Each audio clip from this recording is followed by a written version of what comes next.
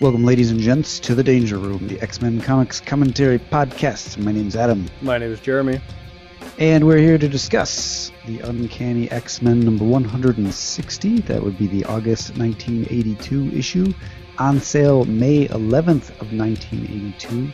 And this one's titled Chutes and Ladders.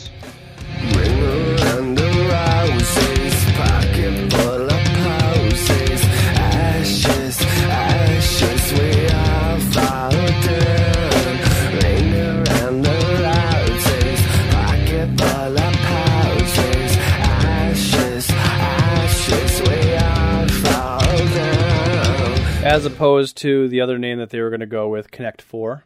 Monopoly. Aggravation. What? You're not familiar with the game that is Aggravation? No. Oh, it's a good game. It's kind of a long Operation. It's kind of a long shot, but it's the only thing I could think of. I've never heard of it, but Trouble. I'll believe you. No. No, I had one. No, I forgot it. Boggle. Sorry. Boggle. Come on. It's a game. Like a dice game. All right, fine.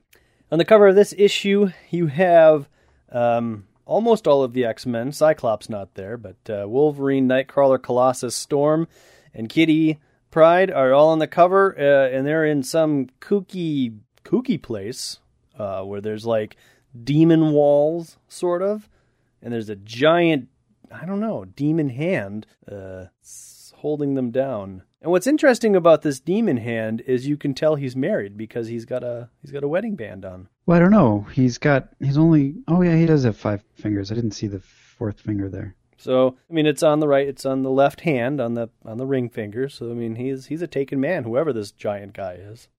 Nightcrawler is standing on the logo, and his shadow, he casts a shadow over it.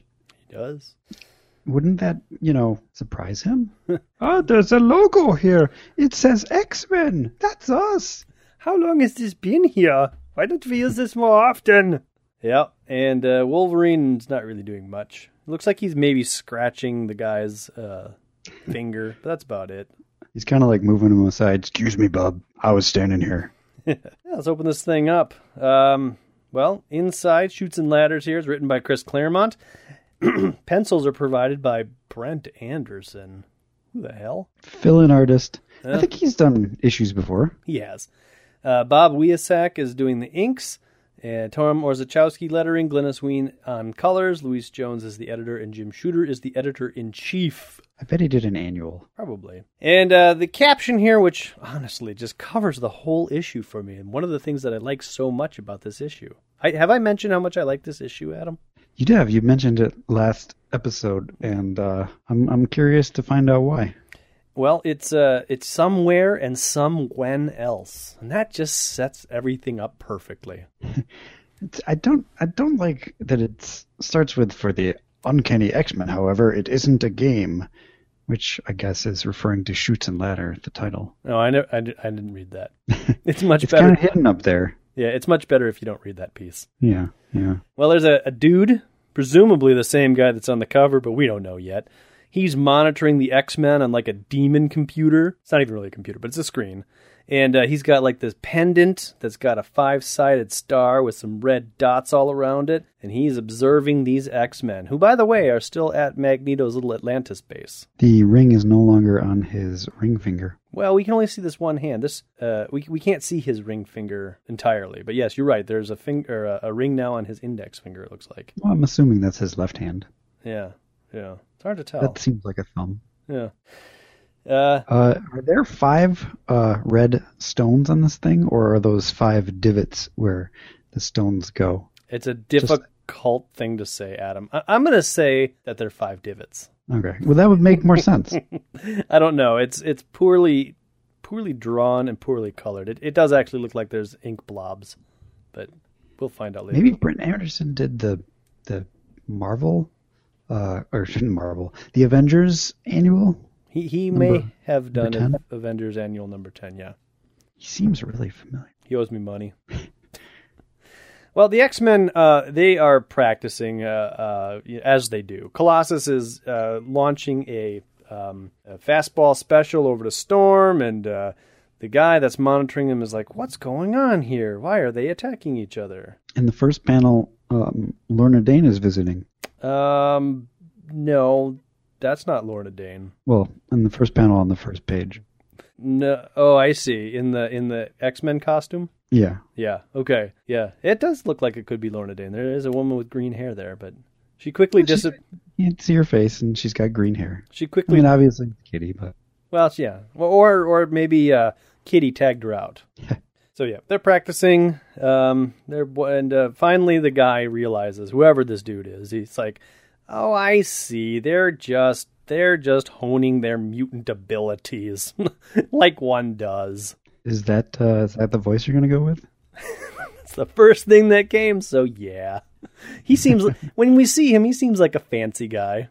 Okay. Seems like the kind of guy that would like to go to the club a lot. Well, he knows a lot about the X-Men. He is able to recite all of their powers. Well, he is from somewhere and somewhen else. So, in the matter of moments, he may have been able to view them for years. We don't know. I don't think he does, because he thinks they're fighting. Oh, that's right. You're right. He would know that key piece of them. Maybe he's just not very attentive. Well, he does realize that the girl that we've seen in the foreground, her name is Ilana, and he calls for her. Ilana. Yeah. And did we determine that it was Illyana? Oh, right. It's going to be a hard habit for me to break. I believe, yes.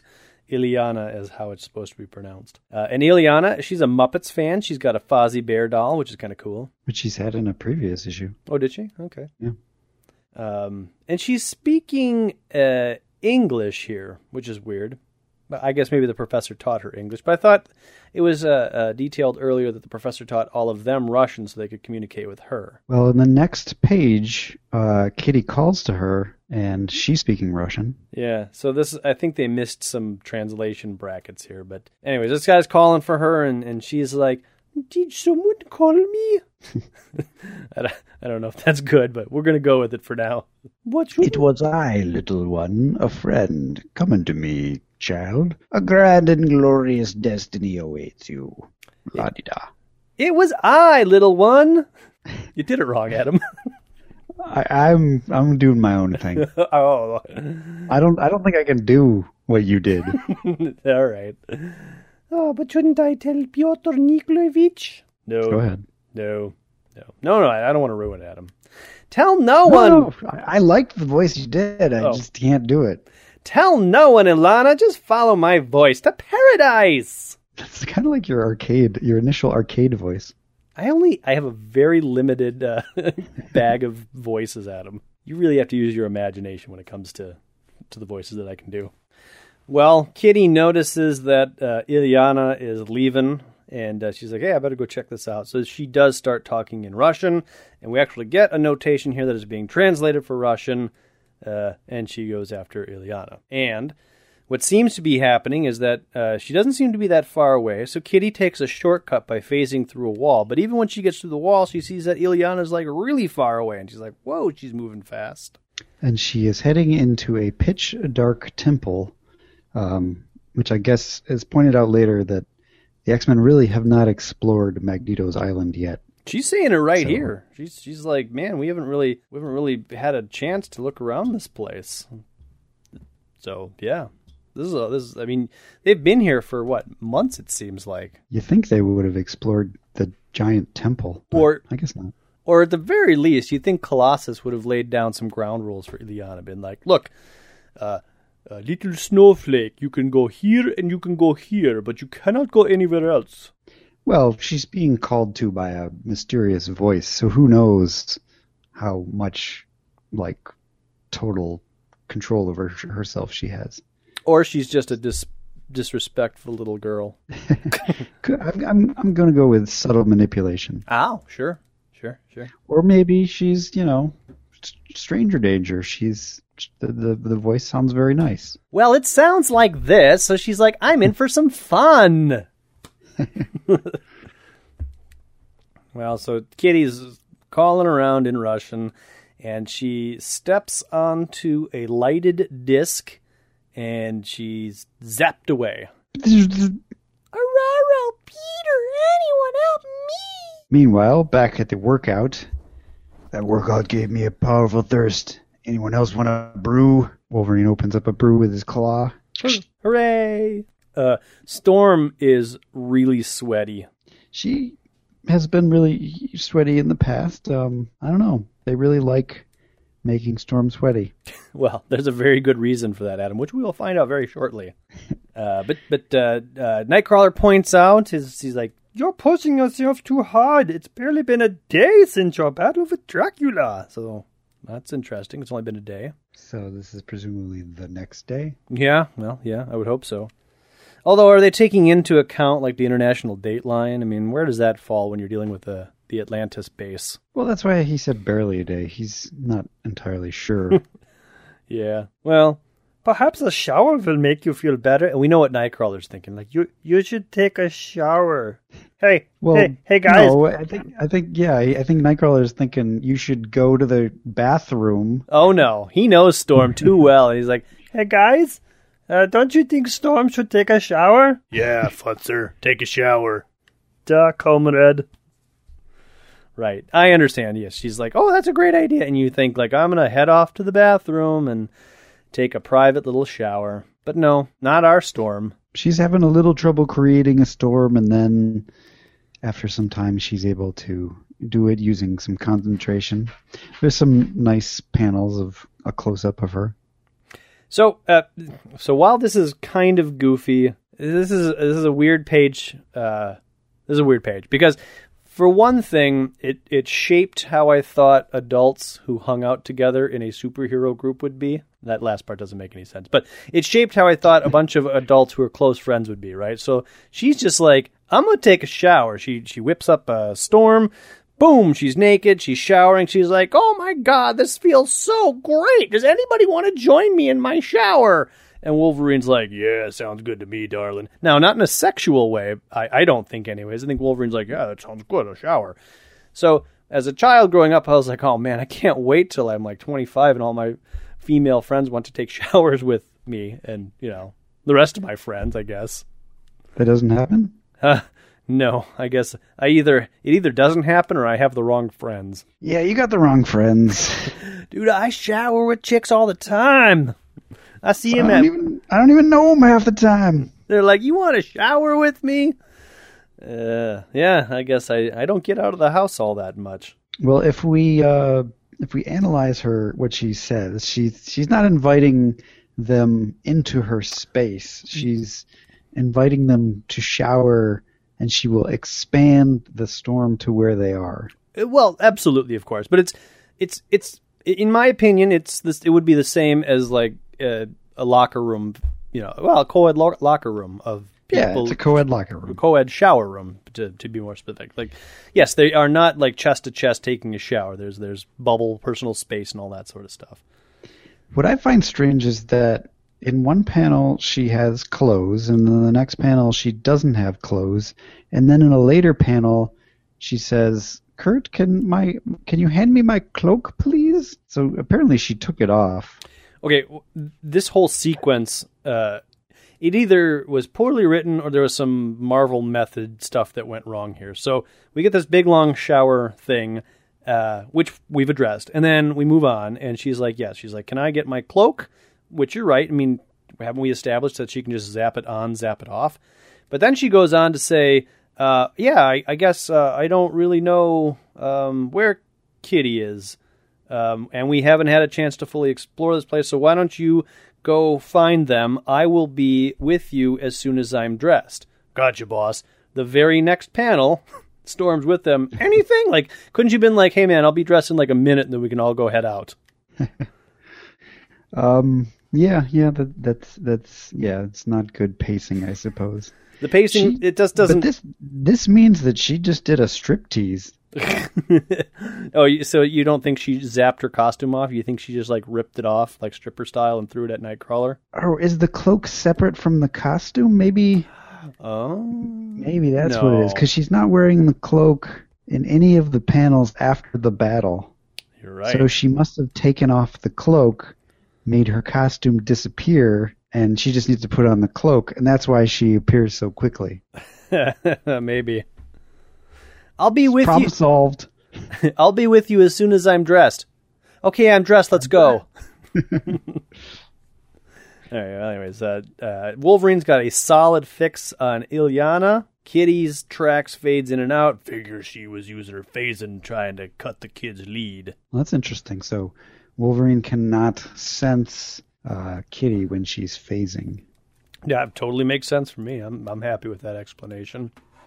I wonder if that we're going to hold on to that and see if it's ever broken. I honestly don't know if it ever does get broken. But yeah, we'll hold on to that little nugget. They get to the spot, presumably, where they were beamed away, or where Kitty was beamed away anyways, and Wolverine says the trail stops here. And they get some of those similar yellow lights that appeared, yellow circles that appeared under Kitty, and it beams all of them away. And one of Nightcrawler's upside down, and he still gets a light. There's teleport little portals up on the ceiling, on the floor, anywhere.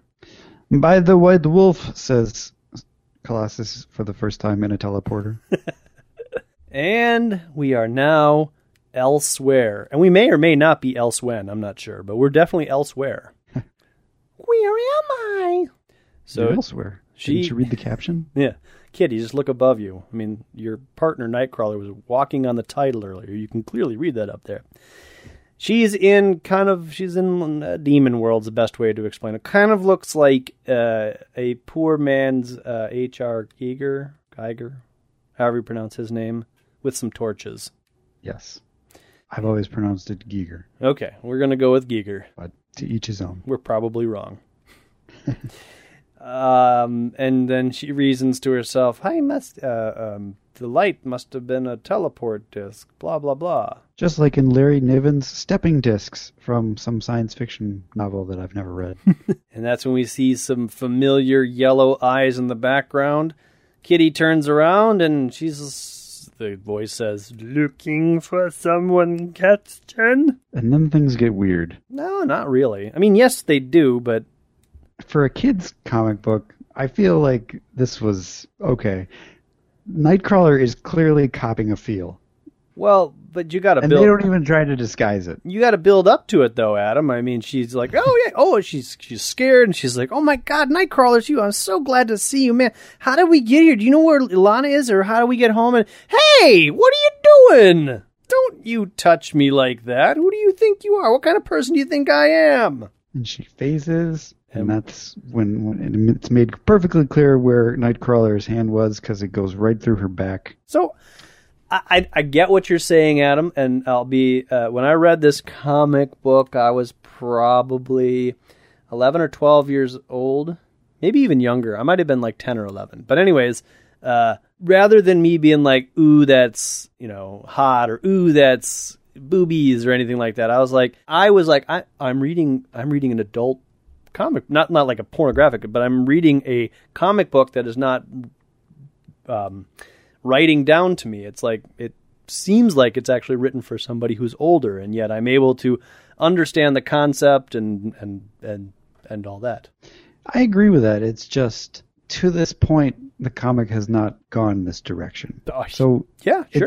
It just seems a little out of place. I don't have a problem with it going there. It doesn't feel consistent with what we've seen before. It breaks new ground, but I honestly feel that, well, and I think we'll see as the series progresses, it grows up. And so this is just a small step in its growing up, right? It can't all just be like trapping characters in like oversized bird cages and maniacal laughing, right? So, well, I mean, I guess it could be, but that'd be kind of boring. But so we find out we get a full glimpse at Nightcrawler, who definitely has tried to grab some boob, and it is a Nightcrawler that's in like a torn purple tunic, and he's got like some ceremonial necklace type thing going on here. And she said, "Get away from me! You're not Nightcrawler." Well, this is definitely a different Nightcrawler, because he says, "Liebling, you sounded so shocked. Didn't you just say you were glad to see me? I was merely giving you an opportunity to prove it." So this is, creepy. And he even says, "Oh, but I am Nightcrawler. You have nothing to fear but your own desires." So yeah. Super creepy. Yeah, and so us as the readers, like, what's going on? This is crazy. And so she runs, she trips over a skeleton, and she lands at the feet of a dude who says, "Welcome, child. My name is Belasco." All right, I got a problem with this. Yeah. Hey, if you're Kitty and you're running, don't you just phase out of habit and therefore not trip over anything? I look at it like this, Adam. I mean, you're probably right. I mean, that's probably what she should be doing when she's in panic mode. But I think that it would be like it takes a certain amount of her strength to maintain a phased state. So if she's always phasing, it would be like she'd be burning a lot of calories and she would get really tired really easily. So she's got to conserve her phasing ability. And the second point, which I think you also recognize, is her head is right in Belasco's crotch. Adam, I gotta be honest. I mean, now that you pointed out, that's pretty dirty. But I've never noticed that before. I mean, I obviously noticed that her head was, I mean, like she had tripped and she was bent down in front of him. But I had never. I mean, yeah, you're right. It's like his tunic is open too. Brenda Anderson is a filthy. No, Adam, you're filthy. Really? You think it's just me? It's just you, because I've read this comic book like 4 times, and I've never made that. I will never be able to read this comic book the same way. That doesn't mean it's not there. I just never saw it like that. I wish I could unsee it. Well, anyways. So, Storm and Colossus, they are happy to have been teleported next to each other, and they're walking around. She's using some ball lightning to illuminate the area that they're in. There's a whole bunch of other teleportation circles nearby them, so these things are just consistently there. Mm-hmm. Colossus finds an armlet on the ground, and he picks it up and gives it to Storm, who puts it on. Like, all of those things are also strange. It's one thing for Colossus to be like, look, there's an armlet on the ground, but then he goes and picks it up and gives it to Storm, who's like, oh, an armlet, and she puts it on. Like, why did all those things happen? Well, she puts it on because it seems strangely familiar to her, even though she says she's never seen it before. So she's sort of drawn to it. I guess, yeah, all right. We can put a pin in that one. I think I can come up with an explanation for it. Colossus isn't so much worried about Kitty. He's like, she could take care of herself. It's Alana. She's just a child. Well, Kitty could take care of herself last issue before we were in pervert land.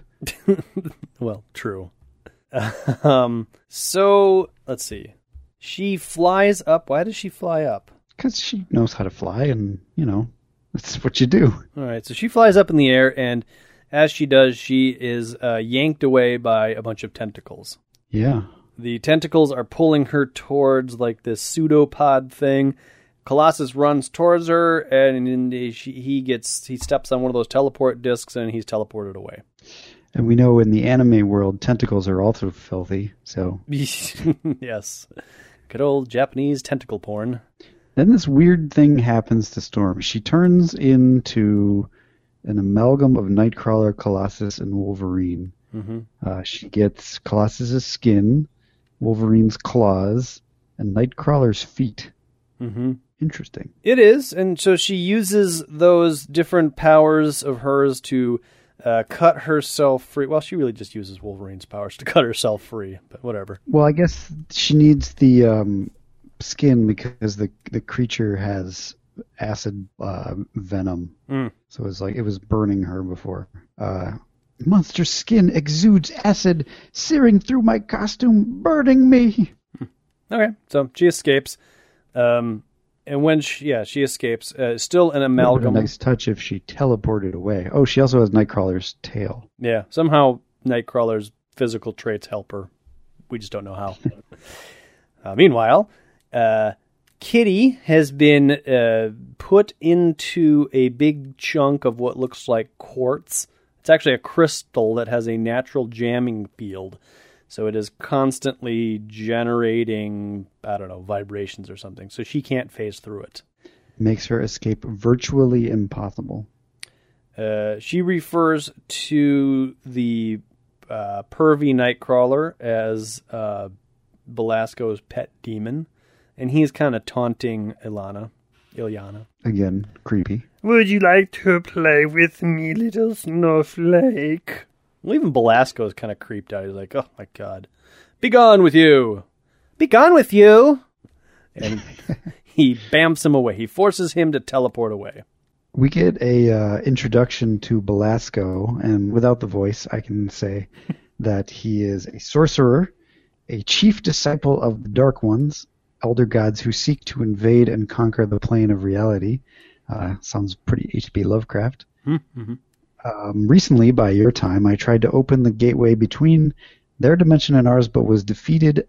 As punishment, I was condemned to this interdimensional limbo. And then it says, see Khazars 11 and 12. To which, again, makes me wish that I was reading Khazar, because that just sounds like an awesome storyline. You got Belasco, you got him trying to, like, bring the elder gods into the Savage Land, and Khazar has to stop him, probably while riding a shark. Yeah, flying shark, even. Yeah. So is this the same limbo that Carol Danvers was sent to?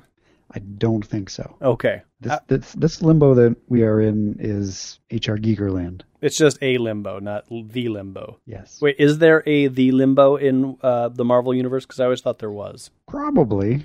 Okay. But this is somewhere, somewhen. So Belasco is like, hey, yo, I want you to meet my friend Sim. Sim, stand forth. I believe that's Sim. I like to call him Sim, though. I know he likes to be referred to as Sim, but that's just too much for me to say. G'day, boss. So he's from Australia. What happened to the midget? The last time Sim saw him, he had meat on his adamantium bones. Pity, Sim wanted Wolverine for himself. So tell me, boss, who do you want killed? So this is kind of cool. The skeleton that Kitty tripped on originally turns out to actually be the skeleton of Wolverine. And Sim has picked off one of Wolverine's claws and is now picking his teeth with it. Which would imply that Sim is very strong. Well, right, and again, we're bouncing back and forth between adamantium and adamantium laced. Here we say adamantium bones. Well, yes. However, regardless... Irregardless. That's still pretty strong. I mean, maybe the adamantium is old or something? Brittle? Yeah, maybe. Could be. No, I just say that because in previous issues we were bouncing back and forth between laced and actual adamantium bones. That's all. Well, yeah, but I don't, this is some demon dude. He doesn't know anything. Oh, okay. He can get away with saying adamantium bones without it being something that I care about. Yeah, but I look at this skeleton and it doesn't look adamantium laced to me. It just looks like a set of bones. Well, it looks to me like a set of bones laced with adamantium. I mean, what does that look like? Oh, I imagine it looks like a skeleton, but with some sort of shiny metal on it. Haven't you seen some of the pictures of that? Like when they do like scans of Wolverine, they'll have like it's basically like little strips of adamantium that lace his bones. Really? Yeah, so it's not like his bones are coated in adamantium. I don't think I ever noticed that. Huh. Well, I'll point it out. Okay. In like 200 issues. I can't wait. So, have you no shame or respect for the dead? Poor Kitty, does the sight of Wolverine's skeleton distress you? How would you like to look at your own? Because I can do that for you. Yeah, he pulls her skeleton out of her body and yeah, she freaks out. A child screams. I just want to let you know that the Eldritch Crystal, aided by my magics now, is the only thing that's allowing you to stay whole. So, you're going to have to stay there for a while. And now he speaks to Ilyana in Russian. Which I can't do. But well, that's okay. The gist of it is, he gives her the pendant that we saw earlier. The 5-sided pendant. Yes, and he says the medallion is empty now, so they were divots. And when you have grown into a woman and learned in full measure the arts of the arcane, when at last all 5 bloodstones are in their proper place, you will ascend to a glorious destiny. I feel like the bloodstones are a thing in the Marvel Universe that, like the Bands of Cyttorak, is constantly changing a little bit. I don't think there's just one set of bloodstones. I think there's other bloodstones. Well, there very well could be. And I honestly don't know how far Ileana takes the Bloodstones, but I know that other things happen to her, and she's like constantly changing, but that's a story for another day. Yeah. Anyhow, up above, perched above them, is Nightcrawler, who's like, "What's that evil doppelganger of myself? And Wolverine is bare bones, and Kitty's horribly imprisoned? I'm so mad." This really sucks. I feel like I've fallen headlong into hell. And what of Colossus and Storm? Am I alone? No matter. My friends will be avenged, Necromancer. And your plans foiled. Whatever the cost. Nightcrawler swears. Oh. So Storm awakens. She's elsewhere now, and she's naked, covered only by a white blanket. She's not creeped out by that at all. She's just like, wow, this is awesome. And there's a swimming pool over there. I'm going to go swimming. Naked. Because that's what I do. All my burns are healed, so that's pretty cool. And so she goes over to her costume, which we know she can magically zap on and off, but it's ruined. So does she just have one set of costume that she can magically zap on and off? Yeah. Everything that I said earlier was wrong. Well, anyways, she does find kind of like a tribal outfit. It's some yellow boots, yellow loincloth, and a yellow bra. She's not wearing much right now. Right. She jumps to a conclusion that whoever provided her the band, the armlet that allowed her to transform into her friends, also brought her here and also provided her with these clothes. It's a big stretch. It just so happens she's right, but how do you go from one to the other? How do we know that the armlet was the thing that allowed her to transform into her friends? She says, let's see. But what power can mold and shape me in the blink of an eye, as if I was little more than a lump of sculptor's clay? It was terrifying, yet I cannot deny that the transformation saved me. This glade is beautiful and as hauntingly infuriating familiar as the armlet Peter found. So the armlet's referenced in the same kind of paragraph, but it's not like, oh, it must be the armlet. Okay, well, I think I jumped to that conclusion, but she still jumps to another conclusion. Sure, I think that there's another explanation, which we'll talk about when we get there. But yes, you're right. Okay. So she finds this kind of this outfit, and she jumps to the conclusion that her savior must be a woman because there are bikini clothes laying around. Right. And yet the costume is a perfect fit, which if I was Storm, I would think that whoever left it there for her. Right. So it could be a dude who's just like did some measurements while she was sleeping and put this together for her. She puts on an amulet and she's like, boy, I put this amulet on without even thinking about it, but it feels so right. My benefactress must have meant it for me. Must be a weapon against my foe. She thanks sort of right. She thanks her friend that she can't see. If possible, I shall return what I have taken. Perhaps then we will meet. Farewell. And then, fear not, Windrider, says her friend, lurking in the shadows. We shall meet, goddess. Help us both. So it's possible that this is just some pervert who took off all of her clothes and is just like, oh my god, I can't wait for her to put that on. It's going to be so sexy when she does. My guess at this point was that it was Kitty. What? But we know Kitty's in the crystals. Well, yeah, but there are two Nightcrawlers, and there's obviously going to be two Wolverines because Wolverine can't be dead. Okay. Well, so I just guessed that it was Kitty. It's not a stretch. Even in the next panel, which some clues are dropped here, which I'll be honest, I mean, after you read the issue, you're like, oh, of course. But there's a woman here who's standing, who's wearing kind of a cloak. She's got an armlet. She's got an amulet holding her cloak together. And she's like, I'll help you save the X-Men. So I can understand, like, on your initial read, you'd be like, oh, it's Kitty. Old Kitty is saving everybody. That's cool. But we don't know this yet. We don't know anything yet. And that's when we get the Battle of the Nightcrawlers. And we get some German. The good Nightcrawler, he says, Schurke, villain, which means... Villain. Well, it means villain. Right, we get the classic, I'm going to say the same thing in German and then English. And evil Nightcrawler says, Was ist du? Whoops. Was ist du? Unmöglichem. Unmöglichem. Unmöglichem. And that means... Unmöglichem. I don't have a good English translation there. Oh, there wasn't? No, the translation is the translation. Here, there's this. It must be a form of this. Unmöglich. Unmöglich, which means... Impossible. Yeah. Oh, there was a typo. Oh, yeah. There was a typo in the earlier one. Anyways, unmöglichen. That's one that we don't see very often. Yeah. Anyways, It's a good one. so they fight a little bit. They do. Nightcrawler does drop some plot here. He's like, You are not me.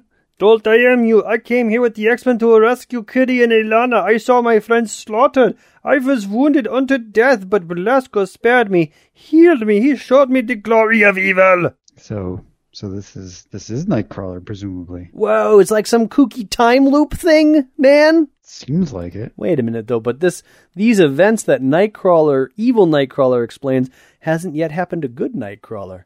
Or wouldn't evil Nightcrawler be like, I was attacked by an evil Nightcrawler who... Actually, I guess I am now the evil Nightcrawler that attacked you, that set this whole thing in... Oh, we should sit down and talk about this.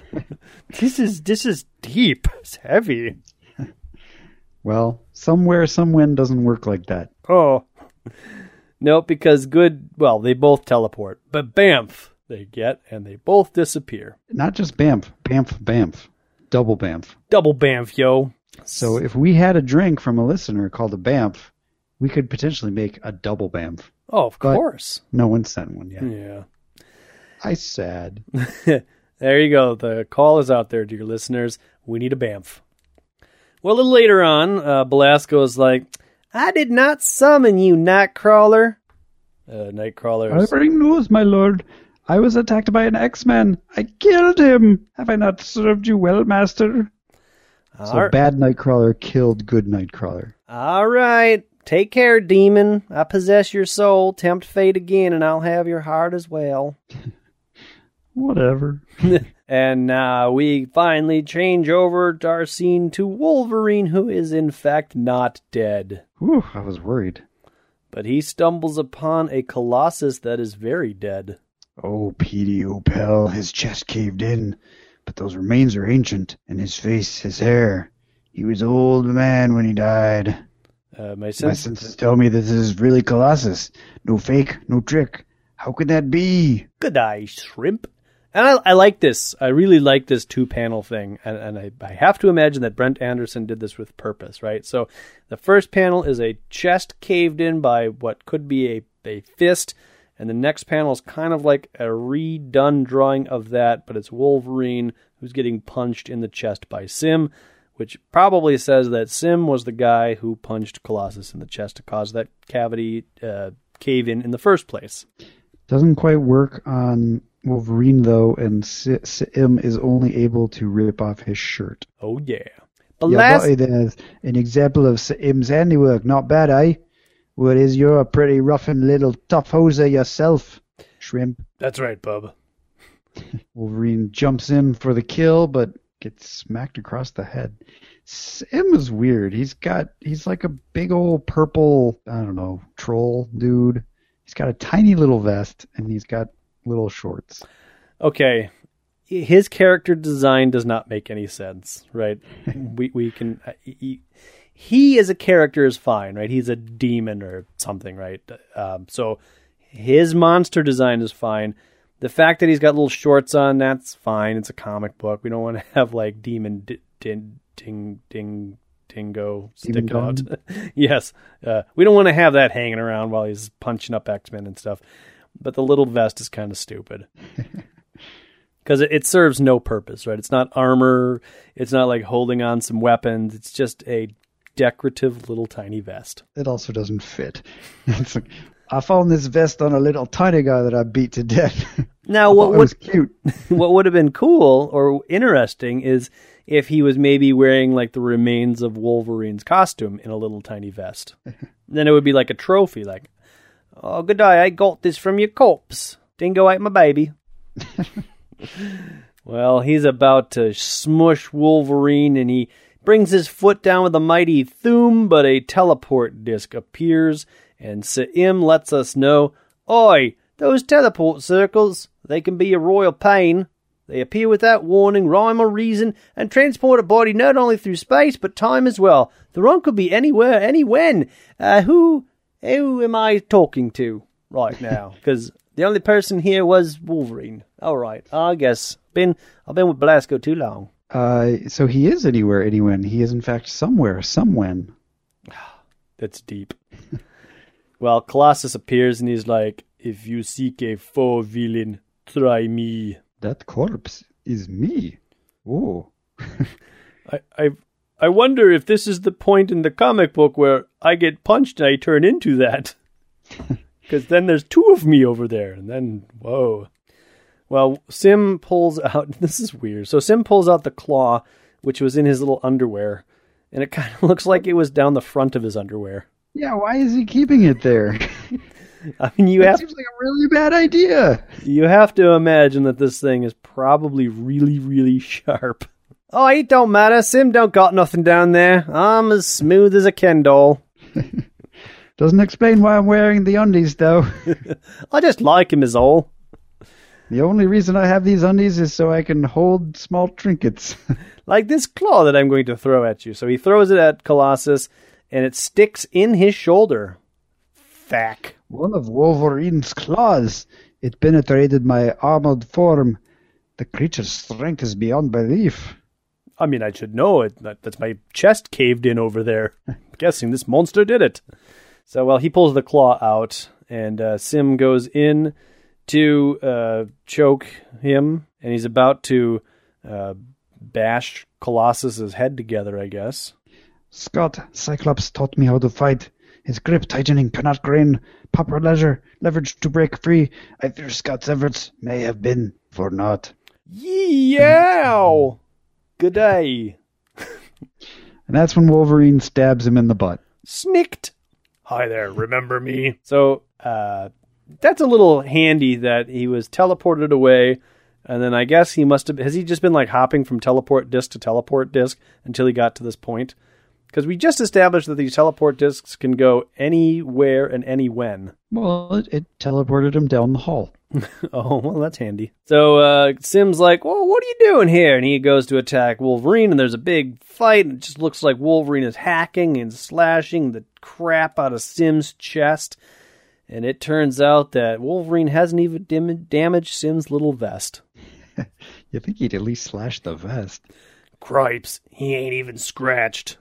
You think when he stabbed him in the butt, it would have at least torn his little shorts. You would think so, but... Well, he's got Wolverine over his head, and Colossus does a side kick and kicks Sim onto a teleport circle. And Bon voyage, Comrade Sim. And he's teleported away. And that's when a woman appears. It's the same woman that peeped in on Storm's little naked swimming excursion. And Wolverine reveals that it was the lady whose magic brought Wolverine back to Colossus and Sim. Got it. Well, that makes more sense. Her scent. I know it. But that's impossible. Logan. It's not possible. It can't be. Logan has recognized me and is appropriately confused. He will learn the truth soon enough, I fear. And if my scent didn't give me away, my voice might. Your friends have need of you. Hey, I know you. She disguises her voice. Oh. Your friends have need of you. I shall send you to them now. Wait a minute, lady. What about you? Never mind. And that's when they're teleported into Belasco's little place. And they say Kitty, and it's kind of cute. Kitty's in the crystal, and Kitty's skeleton is now turned around, facing the X-Men, waving at them, which is kind of funny. Hi, guys. I'm Kitty's skeleton. And that's when evil Nightcrawler reveals himself to be good Nightcrawler and punches Belasco. Punch! And teleports away. And teleports away because Storm flies in and says, "Kurt, away from him!" And then she blasts with a blast of lightning, and Belasco says, "But this is a young and vital peak of her elements, Storm. You have me at a disadvantage, X-Men. I'm running away. Yoinks! So he does run away. And let's see. I defeated my evil doppelganger, took his clothes, played his parts, but Kitty... Well, Storm, what of Kitty? If she is removed from the crystal prison without her skeleton, she will die. Well, he doesn't say that part, but... Belasco, by your heart and soul, you will pay for this. If it takes till the end of time, she summons a hurricane to sweep her after the Demon Lord, but she gets wind blasted in her face to make her stop, and it's the cloaked woman. It's Old Storm. Yeah. I mean, she says, "No, Wind Rider, you mustn't do that. Who are you, stranger, to command the X-Men? See for yourself. I, too, face this choice. I followed Belasco. My friends followed me. They died. I was damned. I will not allow that tragedy to happen to you. Or happen again." It's Old Storm. Fantastisch! Belasco spoke of this. We are in a magical limbo, where none of the rules of space and time apply. We can be both old and young and alive and dead, good and evil. Spare me your philosophy, Kurt. Shut up! Wait, this is Young Storm, isn't it? Yes. Spare me your philosophy, Kurt. If you wish to be of any use, find me a way to save Kitty. Nightcrawler's like, Well, I just teleport. What am I supposed to do? I teleport. Do you want me to teleport a skeleton back into her? I mean, what am I supposed to do here? I was trying to explain to the plot. I mean, come on, people. Old Storm's like, I think I can help because I've been studying magic. Belasco allowed... Well, this part's kind of weird. As I grew older and my ability to control the elements waned, I turned to the other half of my heritage, sorcery. Belasco allowed my study of the black arts, assuming that their fundamental evil would corrupt me as they had Nightcrawler. His error. Dummy. So that's... Forgive me, Kitty. Forgive me, Kitty. There will be some pain. Yeah, she doesn't look like she's had too much pain. She's like, wow, I'm so glad to see you. And she makes the crystal disappear and everything. Aurora, I don't understand. You're old? Yep. Heads up, troop. We got company. And Im shows up. Seconds late. Is that the Im or somebody else? I think that's somebody else, because that looks like the tail is smaller than Im's. All right, it has to be, because this bugged me. This has always bugged me, because it's like, heads up, troop. We've got company. Panel A, right? And then panel B, seconds later, snacked. One down, but I got a nasty feeling there'll be many more. Belasco, I can handle. Sim, I would not like to meet again. So when he says Sim, I would not like to meet again, to me it always indicated like he just had like a rough and tumble, knockdown, drag out fight with Sim. It's over and they should get out of here. But your explanation makes a heck of a lot more sense. All right. I say we vamoose. Yeah, so Storm is like, I will stay here and I will cast the spell. Young Storm's like, if you had the power, why didn't you escape a long time ago? Old Storm's like, with my X-Men's name, I had nothing to return home to, and someone has to watch Belasco guard him, ensure that he does not find another exit. All right, fine. She could have returned. I mean, she had plenty of almost lovers, and so if she's in her time, she could have gone back and hung out with that Avengers guy, or hung out with Khazar. Didn't she have a thing with Kesar or Black Panther? She met him with that one time. Are you talking about Old Storm or Young Storm? I'm talking about Old Storm. Her excuse is lame. I don't disagree, because if she's got this magic and this limbo is any when and anywhere, couldn't she teleport back a few months and be like, hey, you're going to go to this crazy island and some crazy stuff's going to happen, so how about you don't go to that crazy island? I got to head back. Trust me. But, man, I don't know. Maybe limbo doesn't work that way.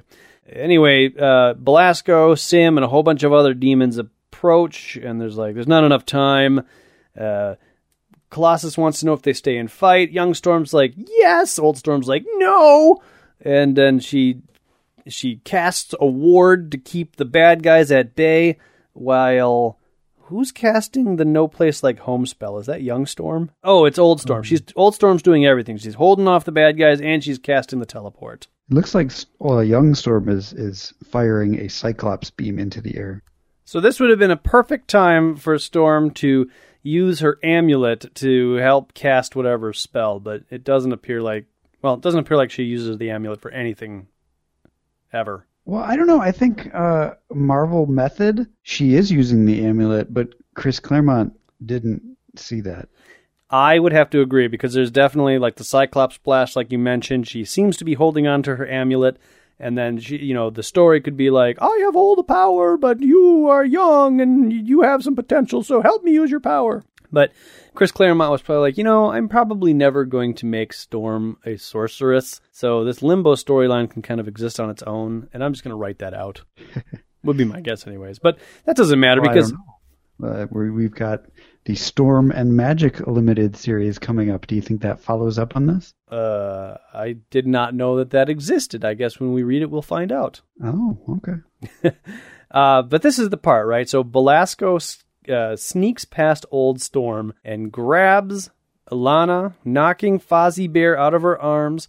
The X-Men have been teleported back to the island, and they're doing a... Kirby, no!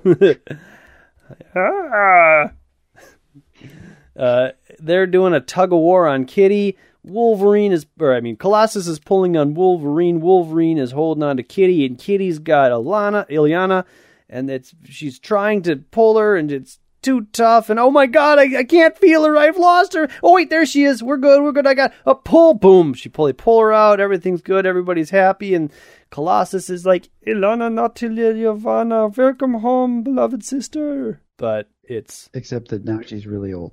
She's and old. Wearing a different costume. She's wearing a different outfit, and she looks up and she says, Pyotr Nikolaevich, in Russian. Is that really you? Later, Moira's examined her. She says the kid's definitely Ilana, a perfectly healthy, perfectly normal 13-year-old girl. What?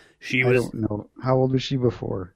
8. Oh, okay. 6. 7 years. 7 years have passed, so she was 6. Yeah, she was out of Kitty's grip for a second, yet somehow for Illyana, 7 years passed. What am I to do? How can I face the parents? What shall I tell them? Hard as this must be, Peter, think of how Illyana must be feeling. Well, she's sleeping. So she goes in, she's like, Colossus is like, oh my God, how did this happen? She lost her childhood. She spent half her life in limbo with Belasco. What has she seen? What has she endured? Should I comfort her? Should I fear her? A lot of emotions going on here, right? My friends, sometimes I wish I had never heard of Charles Xavier or the X-Men. Yeah, well, it's a fair assessment of the situation, right? Yeah. Colossus chooses the the former, and she goes and snuggles Illyana, and she's very happy about it. She's like, I thought you'd forgotten me, that you would hate me. It's been so long. I missed you. And now that we have each other again, everything will be all right. She babbles on, eyes alight with joy, and he loves every word of it. He lets her talk until fatigue finally takes its toll, and she falls asleep. Then, with brotherly tenderness, he tucks her into bed, and sleeps himself by her side, ready to protect her, should the need arise. She stirs, a hand unfolding to reveal an ancient, ornate medallion she's had it for as long as she can remember. It's her special talisman, a gift from one who said he loved her. It opens, and in the deepest recesses of her mind, a voice is heard. When y'all have grown into a woman and have learned in full measure the arts of the arcane, when at last the bloodstones are in their proper places, Illyana, you will ascend to a glorious destiny. So, there are 3 bloodstones now. I have your Fozzie Bear, and I am ripping him to shreds. Poor Fozzie. Waka waka. Yes. Hermie! There are 3 bloodstones in the medallion, so 2 are left, and we don't know what happens after the next 2. Well, I don't know what happens after the next 2. Maybe that's when she becomes magic, I would guess. I don't know. And Illyana's already practically grown into a woman. Yeah. Well, in the Marvel Universe, I think you become a woman at like age 15. In the Marvel Universe, you don't age. This is the only way to age. Through magic.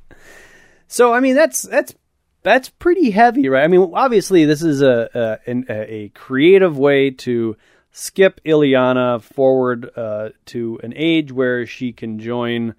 we've already met. Who else have we met so far that will become a new mutant? Siren, we met. Well, we met Karma. Yeah. in that Fantastic Four thing, I think. Did we meet Wolfsbane or no? We met Wolfsbane in Classic X-Men. Okay, that doesn't count. So in canon, we've met a couple of teenagers that are mutants.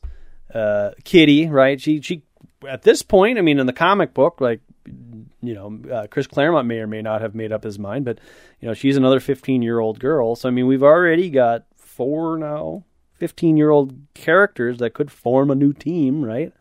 So that's my opinion, is that Chris Claremont's like, oh, this would be kind of a cool story, and it'd be a great way to have Illyana become of the right age to become part of this team, because it'd be stupid to have a 7-year-old superhero power pack. But if you think about how heavy the material is in terms of the story, if you think about like this character who's 7 years old, who I really like the concept of the anywhere, anywhen, they lost contact with her for just a moment, and in that moment she ages 7 years. We don't know what happened in those 7 years. We just get a couple of glimpses of the stories.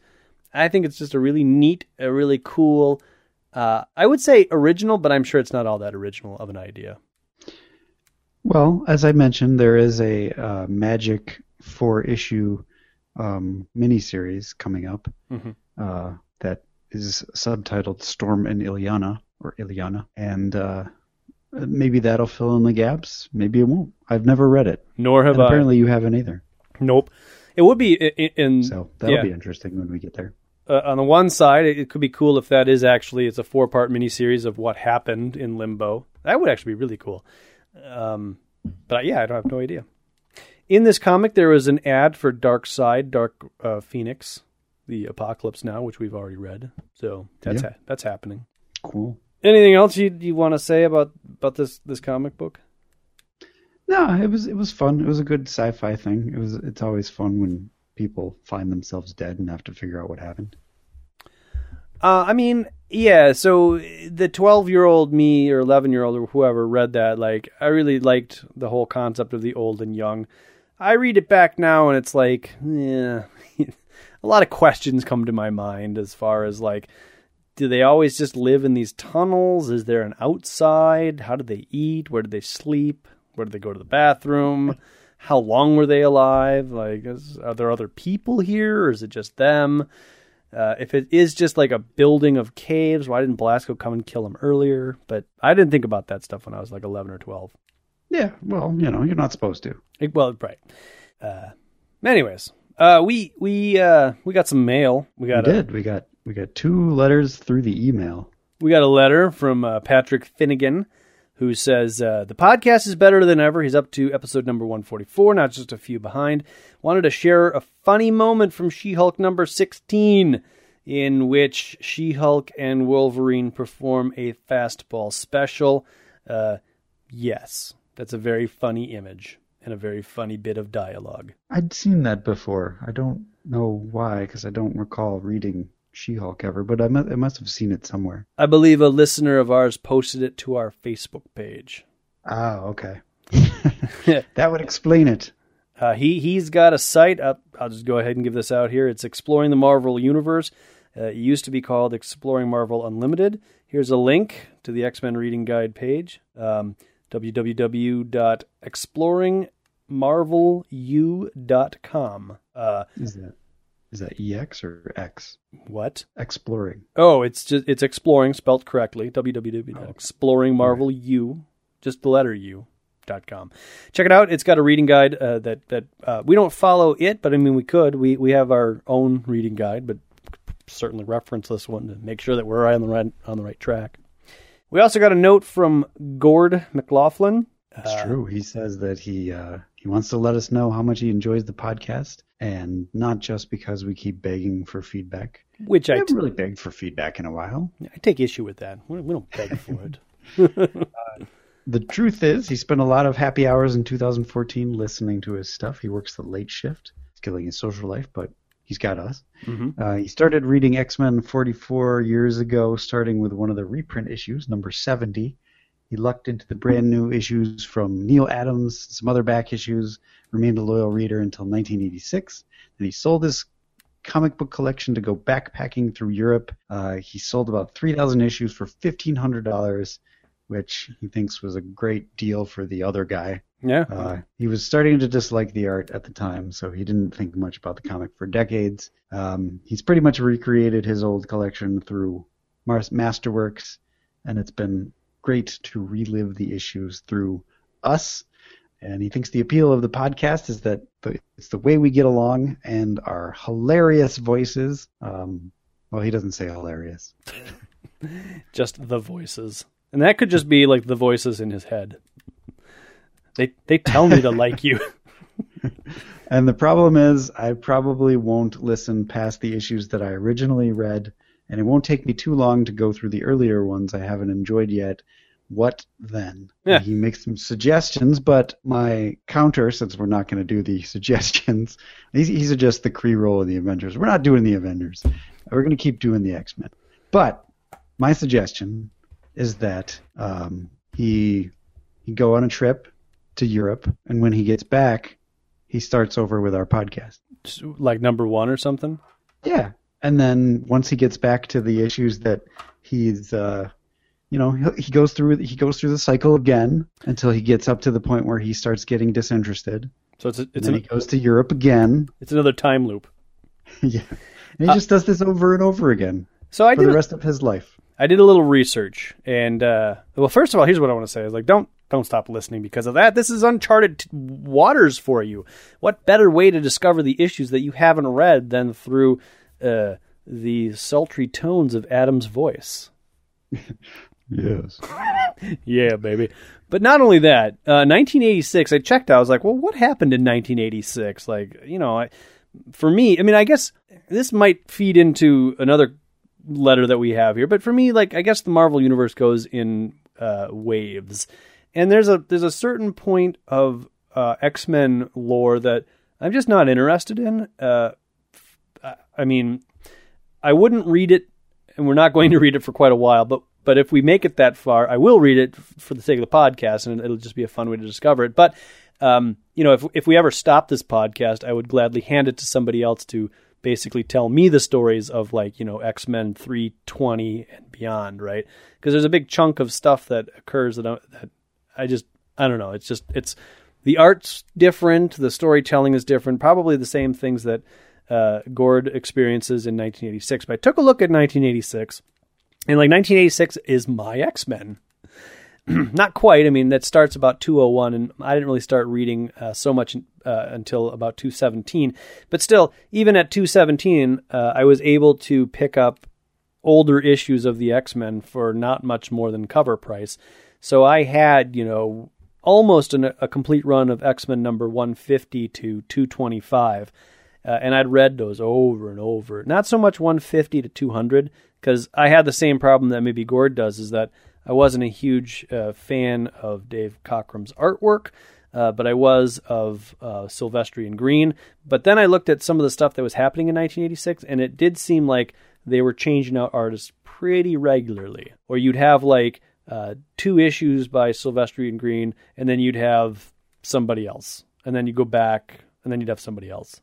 So I kind of get what he's saying, but believe me, man, there's going to be much love coming from this side of the microphone when we get to 1986.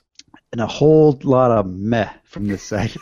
No, I'm just kidding. I don't actually remember. I think I know that period of time. I like the Silvestri period. Oh yeah, well, the Dan Green stuff. That's the interesting piece, is that they're not there at 200, but they form their relationship. I mean, if you just read the writing credits, like Dan Green is there for quite a while, and then Silvestri comes in, and then they eventually get matched up and become like the regular artists. But it probably takes a good 13 issues for that to solidify, or for their schedules to line up, or whatever was going on in their lives.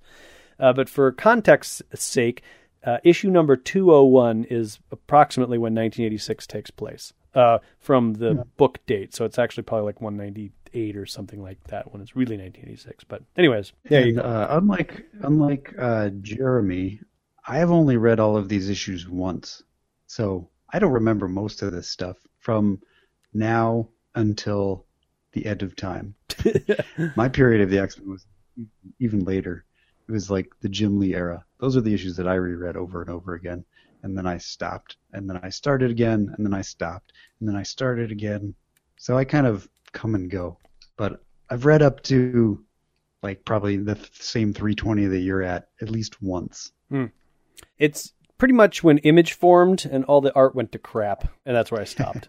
But I've picked up, I mean, I have other issues. Like I've come back and like there's like a very weird period of just weird art that's scary and different, and then art gets normal, and I think the Claremont comes back, and I've got some from that run and some from Brubaker. So I've got like a smattering from just about every decade.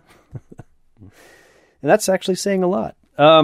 We also got, so the advice is just, don't stop listening when you're bored of us. Not because you're bored of the actual issue, because I think we might be able to breathe some life into it. We also got a Facebook message from James Howlett. He says a couple of questions that the fans might have. And we'll just go one by one here, because some of these are kind of interesting. Do either of you still read current comics? Adam? I do. Okay. Moving on. Oh, well, actually, I was actually thinking about the question in my head. I didn't see this letter, so this is all fresh for me. Oh, good. I collect comics, but I don't read them very much anymore. Well, because I'm too busy reading all this backup crap that I'm reading for the podcast. That's just like those take quite a while to get through. So I still collect comics. Like I've said it before. I have every issue of Wolverine, so I can't stop now, even though he's dead. Right. That is actually the follow-up. That is actually the follow-up question. Is if so, what titles do you read? So keep going. All right. So yeah, I still collect Wolverine or Wolverines now, because since he's dead. Saga is pretty good. I do keep up with that. I'm a couple issues behind, but and then I just get like whatever kind of interests me. Like I bought Fantastic Four 1-5, the new series, and then I bought the Star Trek. What was it? I bought the Star Wars original screenplay that they converted into a comic book, like the George Lucas before he converted it to Star Wars. Whoa, really? That sounds really cool. Yeah, they took like his original screenplay and they turned that into a comic. And then I bought the original screenplay that they turned into a comic for The City on the Edge of Forever from Star Trek. Mm-hmm. I haven't read either of those. Okay. Are they Are they collected in any sort of way? They probably will be soon if they haven't been already. I think the Star Wars one is probably has been collected probably as of this month, so you could probably buy it now. Okay. And then I buy Gru I have every issue of Gru, and it only comes out in 4-issue miniseries every so often. But I guess this year, 2015, they're releasing 12 issues of Gru, so I'm back on the bandwagon. Whoa, Sergio Aragonés' arm is going to be so tired. So I read the current comic books that I read. I read The Walking Dead. I read Invincible. But I read them in bursts. Because Kirkman has a bursty way of writing, or short.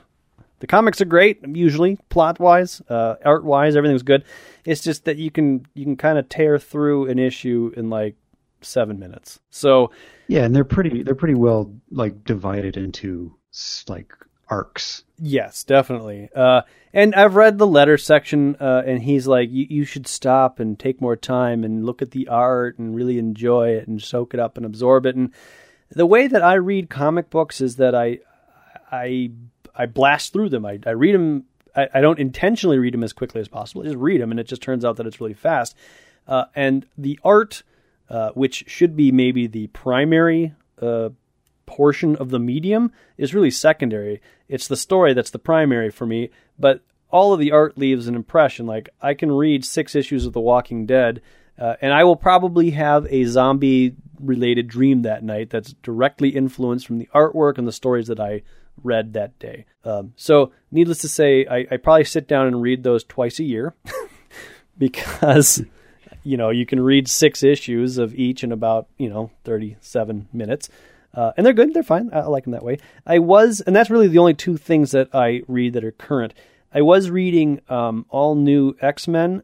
The original first 6 issues were, I thought, really, really great. Opened up some interesting ideas, and it really tied in with what we're doing here in the podcast, so it all seemed to kind of make sense. But then it just did what every other comic did and spiraled out of control. I stopped reading when they did some crossover series. I was like, I don't want a crossover.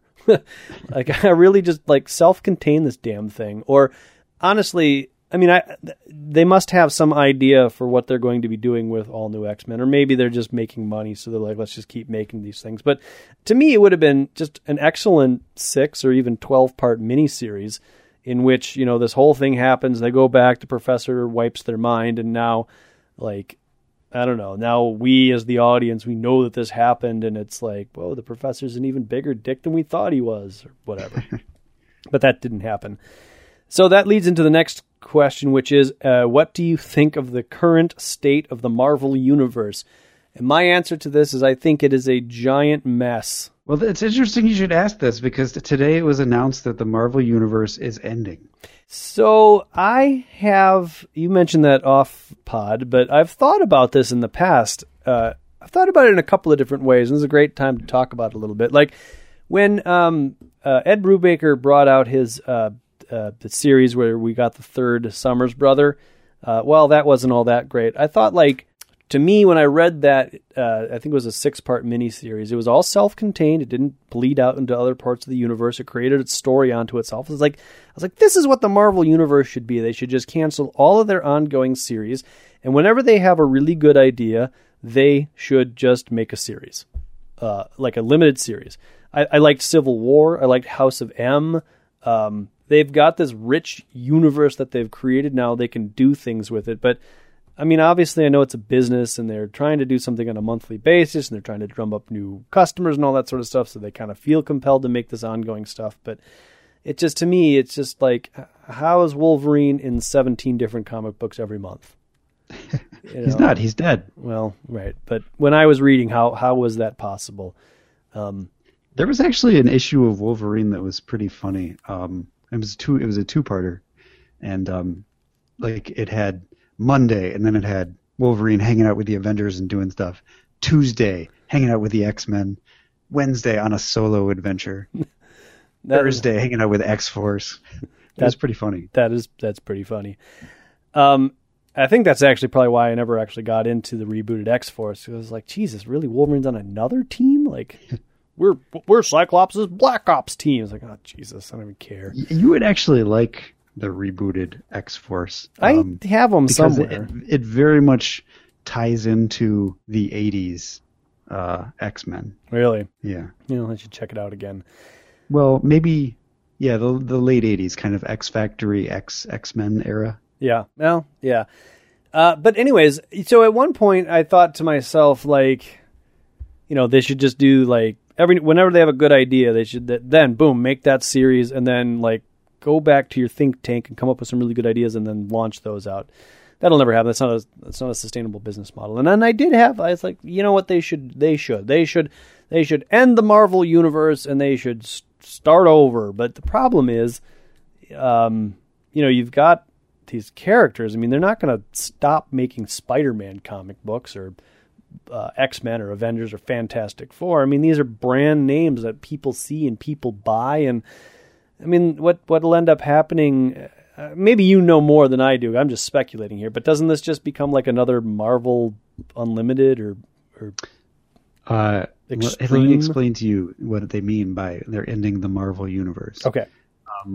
None of the characters are dying. They're all moving on to new series, but their worlds are ending, meaning that they're all getting transported over to another world, and portions of their worlds are also getting transported over to this world, and it's all going to start with a mini series called Secret Wars, and then that will spiral into all new, all new lines of all the different comics set in this new universe. So when they say the Marvel universe is dead, they're just saying the location is now going to be shifted.